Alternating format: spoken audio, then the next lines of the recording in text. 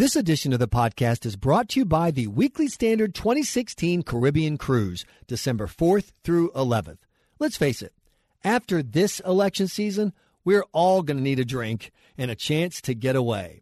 And what better way to rest up, recover, and get ready for the battle ahead than to join your Weekly Standard favorites like Bill Crystal, Fred Barnes, Steve Hayes, Jonathan Last, Matt Labash, and Matt Continenti on a beautiful Caribbean cruise. There'll be plenty of opportunities for one-on-one conversation with your Weekly Standard favorites, plus special guests like Eric Erickson of TheResurgent.com, Mary Catherine Ham, Molly Hemingway of The Federalist, and Pulitzer Prize-winning cartoonist Michael Ramirez. You'll enjoy daily panels and speeches, private cocktail parties, and nightly dinners with your fellow guests and speakers. To learn more or to reserve your cabin, go to weeklystandardcruise.com. This is one year when we all need something to look forward to. So look forward to the Weekly Standard 2016 Caribbean Cruise, December 4th through 11th, weeklystandardcruise.com.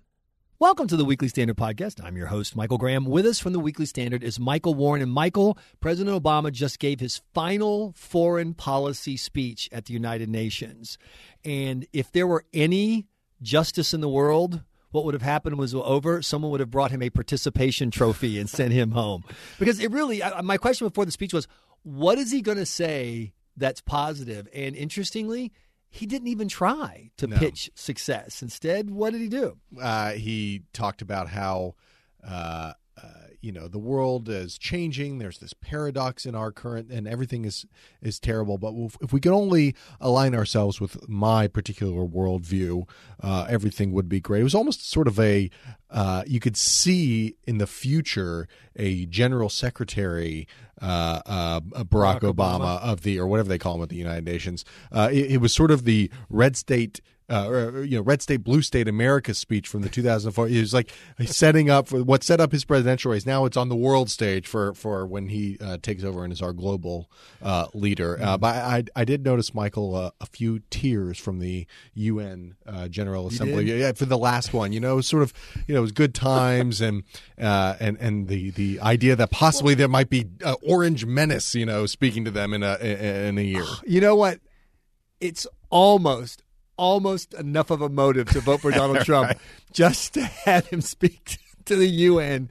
So I want to throw some phrases out at you and ask you, did they get mentioned by President Obama? For example, Did he mention the red line? I don't think so. Maybe it was mistranslated or something. Leading from behind? Yeah, that wasn't on it wasn't in the transcript either. Was it independent Crimea? No, not that either. No, I'm trying to. Well, there was talk about Syria. There was talk about Syria? Did make that there was no military solution in Syria, which I think the Assad regime would disagree with. They're currently implementing a military solution. It's not a very good one. It's in fact a very deadly, bloody, horrific one happening right now, actually, with the ceasefire being over. And Obama says, there's no military solution. That diplomacy is the true way forward. Well, see, Michael Warren, we small people, we the hoi polloi, we would understand that there's no military solution if we understood, as Josh Earnest said repeatedly yesterday, that this is a narrative fight. Right. Yeah. And remember the words of Sean Connery from The Untouchables. Never bring an exploding pressure cooker bomb to a narrative fight. That's right. That's my favorite movie, actually. My favorite, I think, is Apocalypse Now. I love the smell of narrative in the morning. That was, or maybe it was General Patton.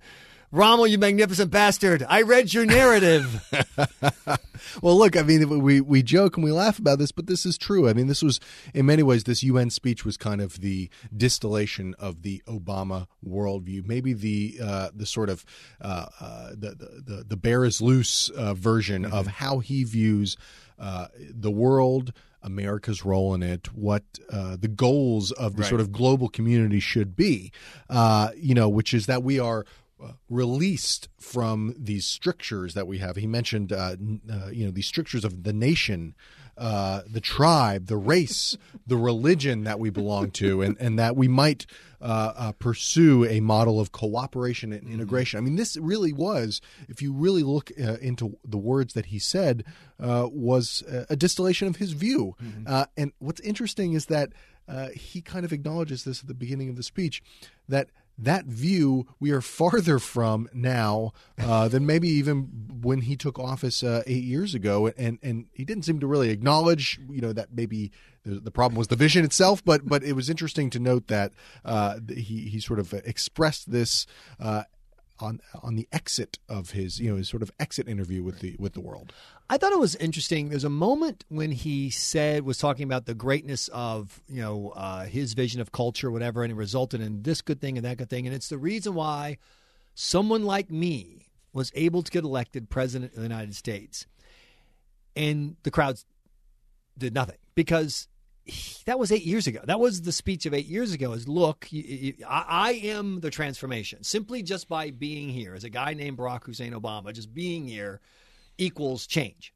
And as you point out, 7.5 years later, the change has been in the wrong direction, if there's any change at all. And he plays that card again. And I think it was really almost in a way, I kind of felt bad for the guy. Like, right. You're still you're still playing that card. Exactly. No, it's kind of like the aging rock band, like playing the first hit. And kind of hoping for that old magic again. Exactly. And again, it's interesting. The way that he sort of presented it, he called it the great paradox of our time, which is that, in the 15, 20, I guess now 25 years after the Cold War has ended, we are a less violent world than we were in many ways. We are a more prosperous world. And that's true. It's also not true. But he says the paradox is that in our societies, we have more uncertainty, more strife. People are more unnerved by the ways of the world. And I was kind of struck. It's actually a very excellent sort of explanation of the way the world is.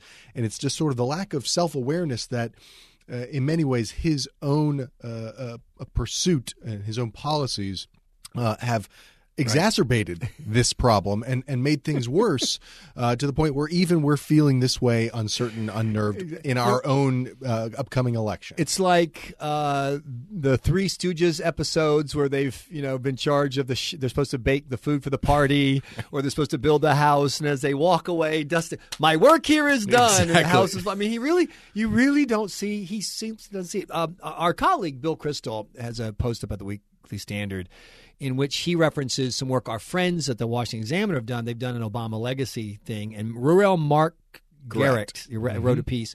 And I want to run this idea by you based on what you saw in the speech. He quoted someone saying President Obama is the first post-Western president, that he is the first guy with that job to simply walk away from that view that Western values, principles, ideas, you find them in the Constitution, you find them in other documents. The Magna Carta, going all the way back. Do you agree with that? Because that's what I thought of watching the president give the speech, is that he's talking to some theoretical future world that is far different from the world that people of the West have wanted to build in the past. Right. I mean, the progressive view, the progressive worldview is that we will be sort of released from the strictures of nation, tribe, race, and religion, and that we will sort of have almost a Star Trek view, United Federation view of the world.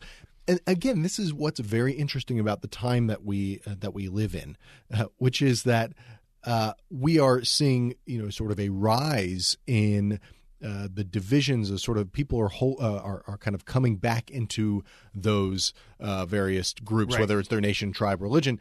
We're seeing that with Islamic terrorism. We're seeing it with nationalism in Western Europe, and even subsequently and concurrently in those societies, sort of a growing Islamic view within, among those immigrants. We're seeing it here in the United States as well, but sort of populist elements on both the left and the right, but particularly with Donald Trump.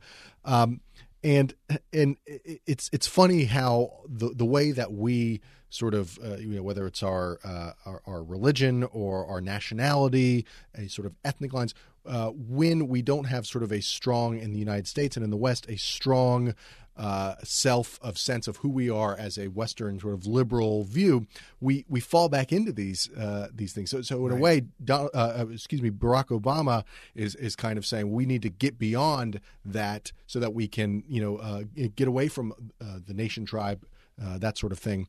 But at the same time, getting beyond those things actually moves us, in his view, backward.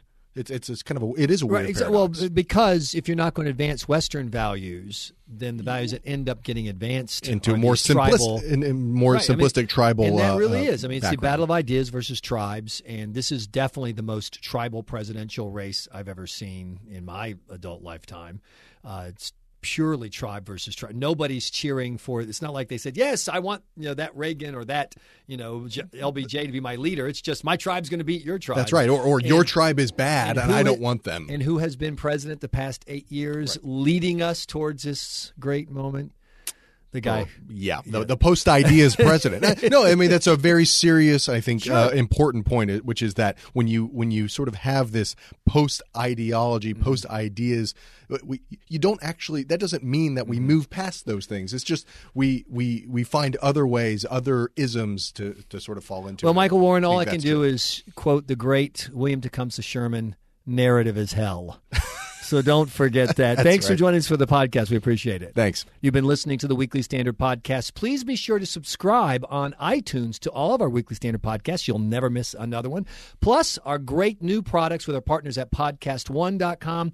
We've got the Confab, kind of a wrap-up of the week's articles at the Weekly Standard. We've got the Crystal Clear Politics with Bill Crystal every Friday. That's available at Podcast One and iTunes as well. I'm your host, Michael Graham.